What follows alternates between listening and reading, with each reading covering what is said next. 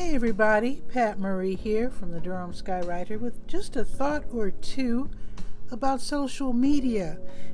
Lately I've been watching a bunch of YouTube videos about, usually by young people, some as young as 13 or 14, saying that they're going to quit social media because it causes distress, feelings of just a loss of self-worth, and basically just makes them feel horrible to see people doing well.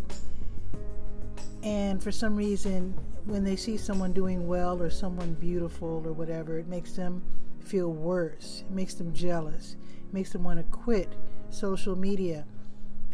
And I can't tell you to skip adolescence and young adulthood. I mean, you do have to go through this rough patch. But all I'd like to say is running away from social media is not fixing the fact that you're feeling jealousy and loss of self-worth. That's not something that you can run away from. I would rather hope that you can get comfortable enough with yourself to realize that viewing successful people and enjoying their successes is not something that's going to take away from you and your life. Now, I'm pretty old. I'm 62. So social media is something relatively new to me in comparison to a young person who's grown up with it. By my age, you've already pretty much accepted the fact that you might be overweight or have funny noses, funny hair, whatever, funny eyes, and bad skin or whatever. I mean, you're over it by the time you're my age, and hopefully you only have one nose. I don't know why I used the plural there, but this is something that I hope you can deal with as a young person. I hope you can look at yourself and see the value there, and not worry about what you look like as much as what's inside of you.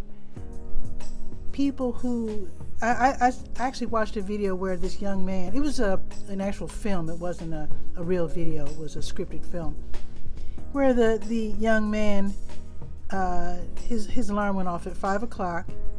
He took a picture of his sneakers saying, he's going to get up and run and full of vigor, and the world should join him in getting up early and starting the day off right. And after he posted that on Instagram, he went back to bed. And then later when he got up, he took pictures of, smoothies and fruits, fresh fruits and whatnot for Instagram, saying that he's eating healthy and getting his life on track. And then he ate a candy bar once he was off camera. So I guess a lot of young people especially are trying to show that they're living perfect lives and successful lives that are actually quite fake. I don't know why they're doing it. Again, I'm 62.